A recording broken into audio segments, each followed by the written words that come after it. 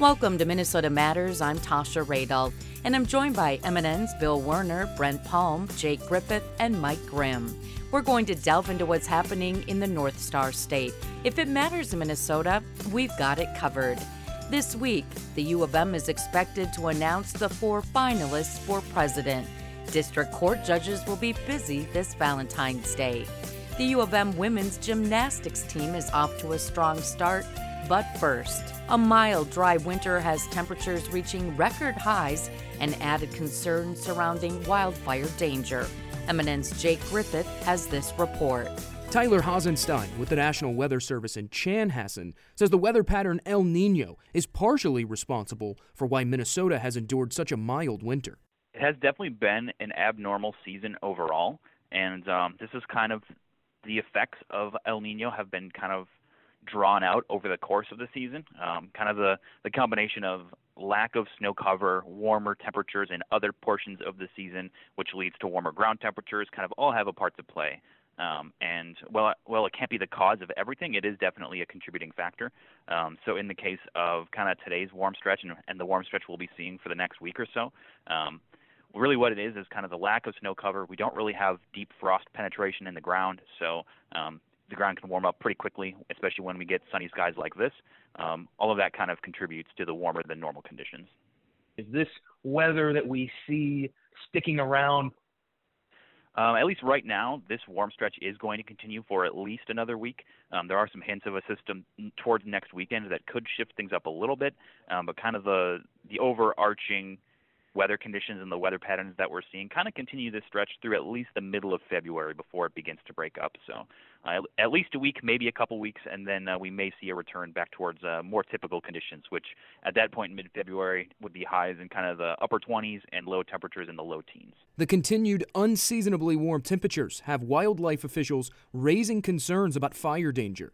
Nick Petrak is with the Superior National Forest. With it being a drier, milder winter, are there concerns that could change the wildfire outlook for Minnesota this year? Yes, there is a concern. So we continually monitor weather patterns. We saw a dry fall when we were doing some of our prescribed burning. And then as we transitioned into December and now into January, we have definitely a lack of snowfall on the ground. And that kind of translates to, the snowpack translates to water moisture in our fuels. And what it also does is with the lack of a heavy snowpack, it allows our fine fuels such as the grass and some of the other herbaceous fuel types to stand upright more instead of being compacted down onto the forest floor. The reason that's important is oftentimes our tall grass is the carrier for surface fires, and rates of spread with taller grass seem to increase as opposed to it being matted down. Our outlook for January, February, and March, according to our intelligence, shows above normal temperatures and below normal precipitation. So very mild. The snowpack, the forest still has anywhere between 4 and 6 inches of snow cover throughout the forest. Just south of the forest and west of the forest, that diminishes quickly. And that's something that we're keeping an eye on throughout the state of Minnesota, and specifically I'm tasked with watching the U.S. Forest Service ground. DNR climatologist Pete Boulay says Minnesota's early spring wildfire season could be a particular area of worry. Well, the bulk of our wildfires in Minnesota take place before spring green up.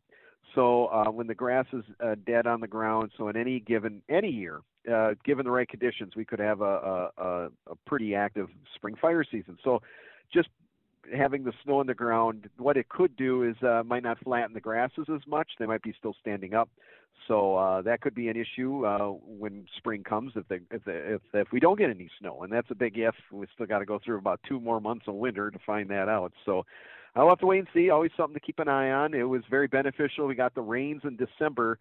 The rainstorms we had around Christmas went right into the ground. There was no frost in the ground back then. So I really did much to replenish that soil moisture. Now we're starting to freeze the soil here on campus here. We have 13 inches of frost in the ground right now, and because of the scant snow cover, so the cold air is very easy to penetrate the ground. As Nick Petrak says, one preventative measure when it comes to fighting wildfires, prescribed burns. So that we took advantage of the little, with the weather patterns and the current fuel conditions to be able to implement some of our prescribed fires.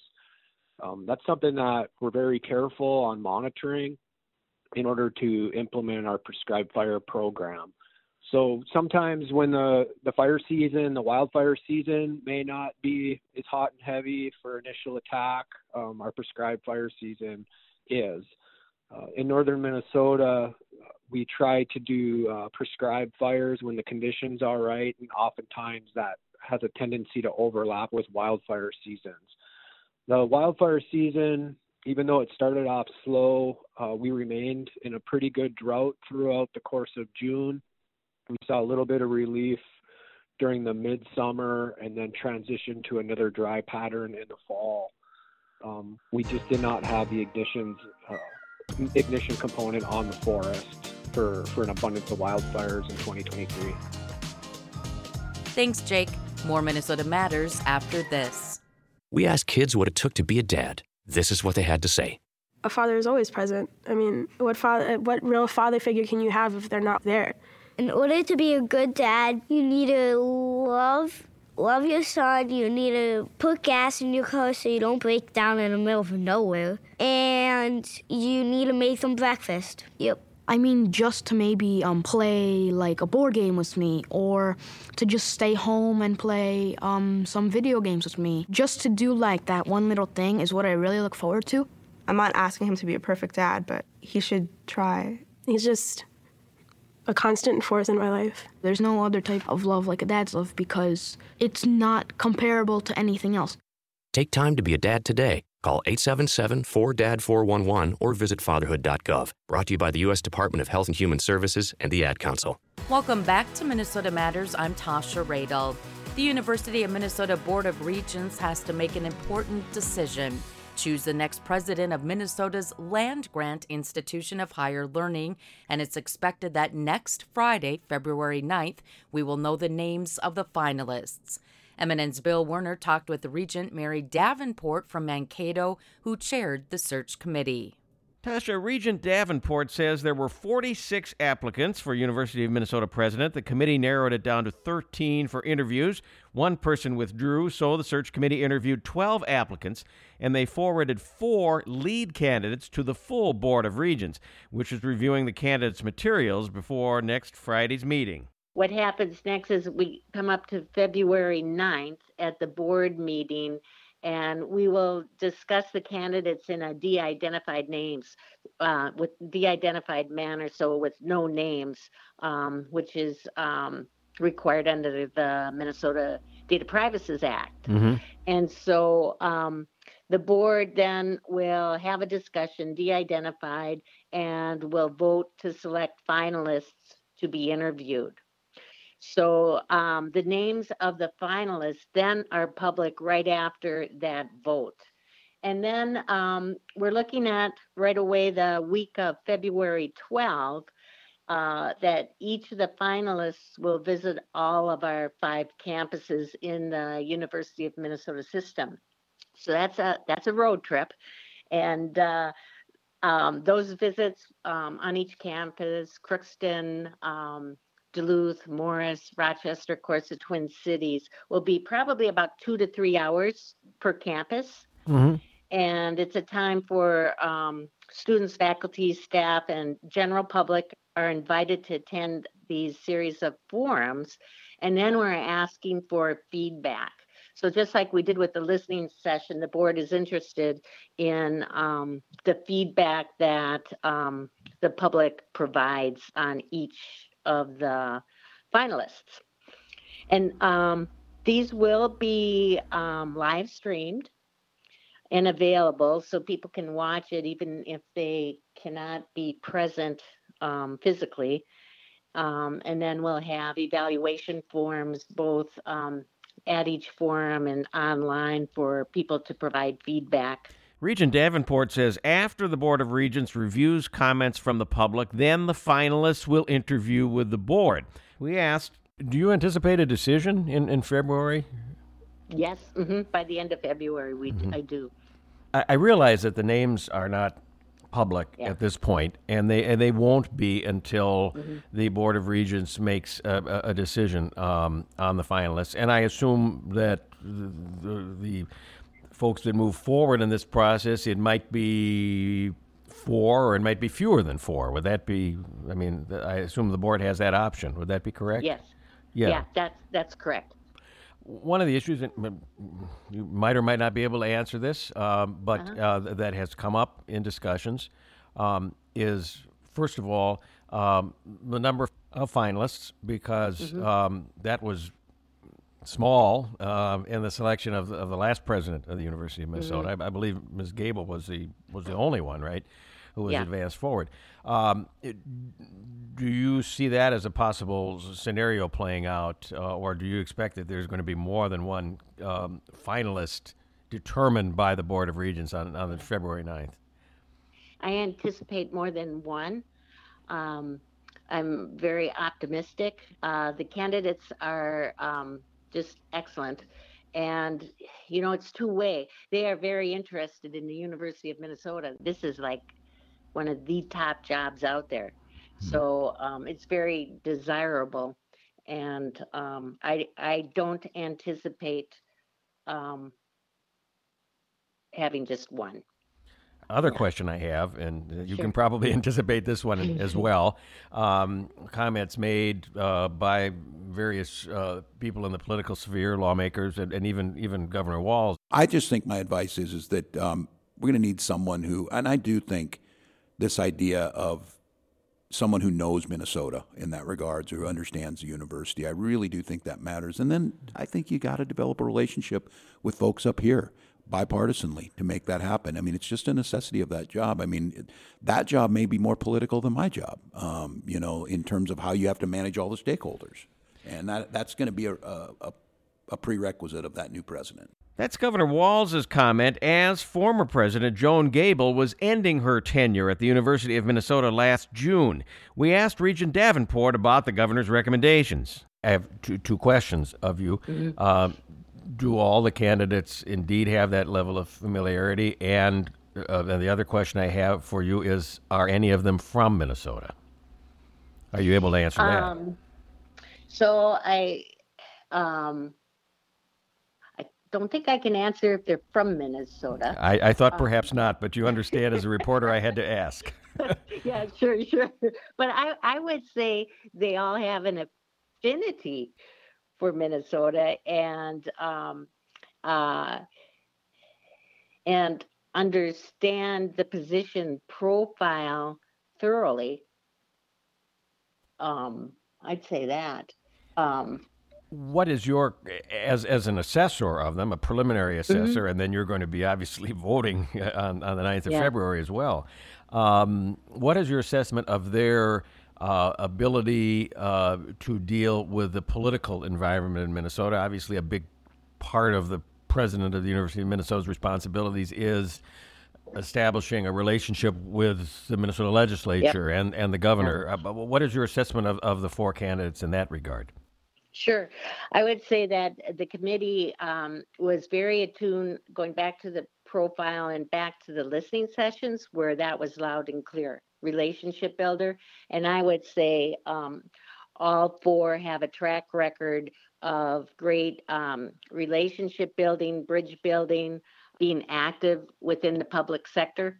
I'm feeling confident that they have the ability, desire, and personal presence to connect with legislators and policymakers, as well as university stakeholders and community. And Tasha, Regent Mary Davenport tells us the target date for the next president of the University of Minnesota to take the reins is right around the start of the next fiscal year, which would be July 1st. MNN's Bill Werner and U of M Regent Mary Davenport. Time for a quick break. Stay tuned. Welcome back to Minnesota Matters. I'm Tasha Radel. Dozens of Minnesota couples are getting married on Valentine's Day this year by district court judges. On this week's show, MNN's Brent Palm talks with a state court official about these free weddings in county courthouses. Going to the chapel and we're gonna get married. Kim Pletica, Director of Public Affairs for the Minnesota Judicial Branch. Thanks for joining us today. Kind of cool. I know courts across the state, or several of them at least, are going to perform weddings for free on Valentine's Day. Tell me just a little bit about the background of how this all came to fruition. Well, Hennepin County District Court started this several years ago, and it has been really popular in Hennepin County. In fact, Hennepin County already has all of its Valentine's Day wedding slots filled. So this year, Ramsey County District Court decided to get in on the act also, and they'll have 32 weddings that they'll be able to perform over the noon hour on Valentine's Day. Wow. And it's free of charge, I see, which is pretty cool. And then we are a statewide radio news network, Kim, and we got plenty of listeners up in the Northeast. It looks like St. Louis County is part of it this year as well. Yes, it sure is. We have one judge in Duluth. At the courthouse in Duluth, St. Louis County Courthouse in Duluth. He will be performing weddings also on Valentine's Day. And Judge Anderson in Virginia also will be performing weddings during the day. Her weddings are by appointment, as are the judges in Duluth. So you have to call and sign up for them, but they'll be able to do them during the day. So it started in Hennepin, it's in Ramsey, but if it's way up north, it seems like kind of a popular offering. It is a popular offering, but now that we have Duluth and Virginia doing it also, I am hopeful that maybe we can persuade some other district courts in the state to maybe do it next year too. And yeah, I think I've seen maybe pictures of it going on in Hennepin County in previous years. So people hear this, what do they need to do if they're interested? So if you're interested in getting married on Valentine's Day, the first thing you have to do is get a marriage license in the county in which you want to get married. So if that's in Duluth, you'll need to go to the St. Louis County Courthouse and get yourself a marriage license. And then with that license, you'll be able to get yourself married on Valentine's Day. Okay. And the same goes for Ramsey County as well. If you want to get married in Ramsey County, you also need to make sure that you have a marriage license prior to the day of the wedding. Okay, when we talked earlier, you told me something interesting too. What if I'm a listener who's in Wilmer or Hutchinson? You mentioned that you don't have to live in these counties, but you probably have to get the license there? So, yes, you do not need to live in the county in order to get married in it. So if, for instance, you live in Koochiching County, you are more than welcome to go to St. Louis County and get married, or Ramsey County and get married on Valentine's Day. The only thing you need to do is make sure you get that marriage license ahead of time so that you are okay and ready to get married. And when we say these are free, I mean, obviously when you're doing a private wedding with all your family, you're spending thousands of dollars, but for free, you're saving at least a few bucks, right? You certainly are. And of course, you are more than welcome to bring your family with you.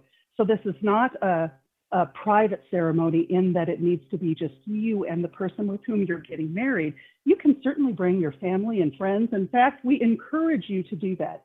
Judges love this. So it's okay to celebrate in a district court building. Yes, and the beauty is, for instance, St. Louis County Courthouse is absolutely beautiful, as are these other courthouses. So it's lovely to be able to go. You can take your wedding pictures downtown in the city, or if you're up in Duluth overlooking the lake. So it's a beautiful way to, I think, memorialize your wedding, doing it on Valentine's Day, sort of a fun thing to do that's also very beautiful and very memorable. Well, Kim Pletica with the Minnesota Judicial Branch. Anything else we need to know about these Valentine's Day weddings? Again, you don't have to live in the county in which you want to get married, but you absolutely need that marriage license in the county. So if you're thinking of doing this on Valentine's Day, the first thing you need to do is sign up and then go get that marriage license, because you have to have it in order to get married. And other than that, we're excited to see you. We're so excited to have people get married on Valentine's Day. We're excited to do this. It's a really great way for people to be involved with the court system and understand that we're here for them. Love and marriage go together like a horse and carriage. MNN's Brent Palm and Kim Pletica with the Minnesota Judicial Branch of Public Affairs. Time for our last break. More Minnesota Matters in 60 seconds. Change a light bulb, save some green. Just replace traditional light bulbs with energy-efficient bulbs and fixtures. If you're like most people, 20% of your home electric bills go directly to lighting. Every light we switch to one bearing the government's Energy Star label uses at least 2/3 less energy than older bulbs. Such a light will save more than $30 in energy costs over its lifetime. Brighten your environmental future from the U.S. Environmental Protection Agency. Considering an online pharmacy? Explore BeSafeRx to find useful information and resources to help you purchase medicines safely online. A safe online pharmacy requires a doctor's prescription, has an address in the United States, has a licensed pharmacist, and is licensed by a state pharmacy board. It's best to stay away from online pharmacies that don't meet these criteria. Discover more helpful tips and resources at BeSafeRx. Go to fda.gov/BeSafeRx. Welcome back to Minnesota Matters. I'm Tasha Radel. The University of Minnesota women's gymnastics team is 6-0 to start the season and ranked 16th in the nation. Head coach Jenny Hansen spoke to MNN Sports Director Mike Grimm on why they've started so well. I really didn't know what to expect, to be honest, going into the season. I know we had a great group of young people working with us, but we have a lot of new faces that are making their debut. And so I didn't have a whole lot of expectations to start the season. I knew we have great potential, but pleasantly surprised at where we're at. I think our consistency has been really impressive up to this point. But to kind of go back, I don't think people thought we would be as high as we are right now. Granted, we lost 8 seniors last year, and I think that, anytime you lose that amount of people, you think it's going to be a big rebuilding. And it's just been really fun to see new people step in. Seniors and upperclassmen take on new roles in addition to our new freshmen. So, we're in a really good place right now. And as the season gets rolling, are you seeing some of the new athletes that have come on board just continue to gain confidence then, too, as they experience a success? Yes, I think for sure. I think they're figuring it out, which is always the hope, and especially when you've got freshmen, is kind of for them to see how things work. How do you make lineups? How do you keep your spot in lineups? All of those things I think are important for them too. Is as much as you tell them what it's like, until you experience it for yourself, you don't quite know. But I think they're starting to see that now, which is really exciting. And as a coach, as you mentioned, you weren't sure what to expect. So as the season started, what were your thoughts? I mean, do you as a coach go into a year saying, I want to finish in the top 3 here, or let's just see day-to-day improvement, see where we go? And then as the season, now you're 6-0, maybe that shifts. How has that worked for you? Well, I think for our program, we always want to be a program that contends for a Big Ten championship. And obviously that depends on your competitors big time and whether, where you fit into that into the Big Ten Conference. But I do think we've shifted a little bit. I think we've had good goals in the beginning, but we were let's kind of see how the season plays out before we continue moving forward. But I think we're in a really good place with this group, and we've got a lot of room to grow, which I think is even more exciting. And you've played a pretty competitive schedule, too. Yeah. It isn't like you've, run through 6-0 against nobodies, right? Yeah, no, great teams. We've had great competitors. First meet right away, we faced a couple top 20 competitors right away. And so that was a really good statement, I felt like, for us, right, coming out of the gate. So. And 2-0 in Big Ten? Yes. 2-0, right? Yeah, 2-0. Yep. And so as you look at that now, how does the Big Ten kind of stack in? I know Michigan's always good. I think Ohio State's looks like they're off to a fine start. Michigan State, maybe. Yep. Yeah, I think those 3 that you mentioned right now, those are the top 3 ranked teams in the Big Ten. I think we're 4th in there right now. And there's a lot of other great teams that are continuing to find their rhythm this time of the year. So the Big Ten continues to get better and better each and every year. And there's so many teams that, could win a Big Ten championship or move to the national championships. So it's exciting for our conference this time, just the growth. And so you mentioned that you always start the year wanting to contend for a Big Ten title. You're hoping to. Now you feel like you are a contender. You feel like you got a shot. I think with the growth we see in this team, I think it definitely is possible. Yeah. All right. So you've got all kinds of good things going on. Penn State, a road, speaking of the Big Ten, another pretty good Big Ten team, right? Ranked in the top 30, I think I saw, and back out on the road. So what do the Nittany Lions bring this weekend? So not at home, but on the road. Yeah, well, it'll be our first dual away meet, so a new challenge in that way. And just the order of competition is a little bit different. We go bars, vault, floor, beam, so ending the competition on balance beam, I think, is a new challenge in itself. But I think being in this meet will be a little bit different because we will feel more of the home advantage for Penn State than probably we did in our first away competition. So I think we've got some new challenges that we'll have to adapt to. But obviously, very excited to continue moving through the Big Ten schedule. And Penn State's a great team, so it should be a really exciting meet. You've got 3 home meets in the books, right? Yeah, 3. Yes. And been well attended. There was a Monday night Iowa match that was it was on TV, which I heard from several people that was kind of fun. My in-laws, in fact, were kind of stumbled upon it and ended up spending the night watching and really enjoyed it. So which one, we can talk TV. I have that on my list a little later in terms of how important TV can be for everything. But the other 2 were weekend duels, and you drew almost 4,000 right this past weekend, which is great. So the attendance continues to be a strong point. Yeah, it's something that we continue to work on. We know it brings so much to our team, when they have the crowd behind them and that environment, it makes it so fun for them, and they feed off of it. And so for us, that's important. We want to have as many of our fans there cheering them on, supporting them, and certainly having that home crowd advantage. It makes a difference. So yeah, we love having as many fans as we have, and we want to keep it going. And not to get the cart ahead of the horse, because you've got Penn State this weekend, but looming the following week is, I know each year you look at the schedule and you try to pick out one where, hey, let's fill this place up. And you've got one of the top teams in the country in Michigan coming to town a week from Saturday. Yes, yeah. Always a top team, and always a big draw. We are also celebrating 50 years of Gopher Gymnastics that night. And earlier in the year, when I showed our alums our schedule, I go, which meet do you want alumni night? And they said Michigan. That was a big selling point for them. Like, we want to be there when Michigan's here, because it's both teams are so competitive, and we've had great competitions against one another the last few years. And so we're hoping we'll continue to bring out the best in one another and just have a fabulous competition at the PAV. That's Gopher Gymnastics coach Jenny Hansen with M&N Sports Director Mike Grimm.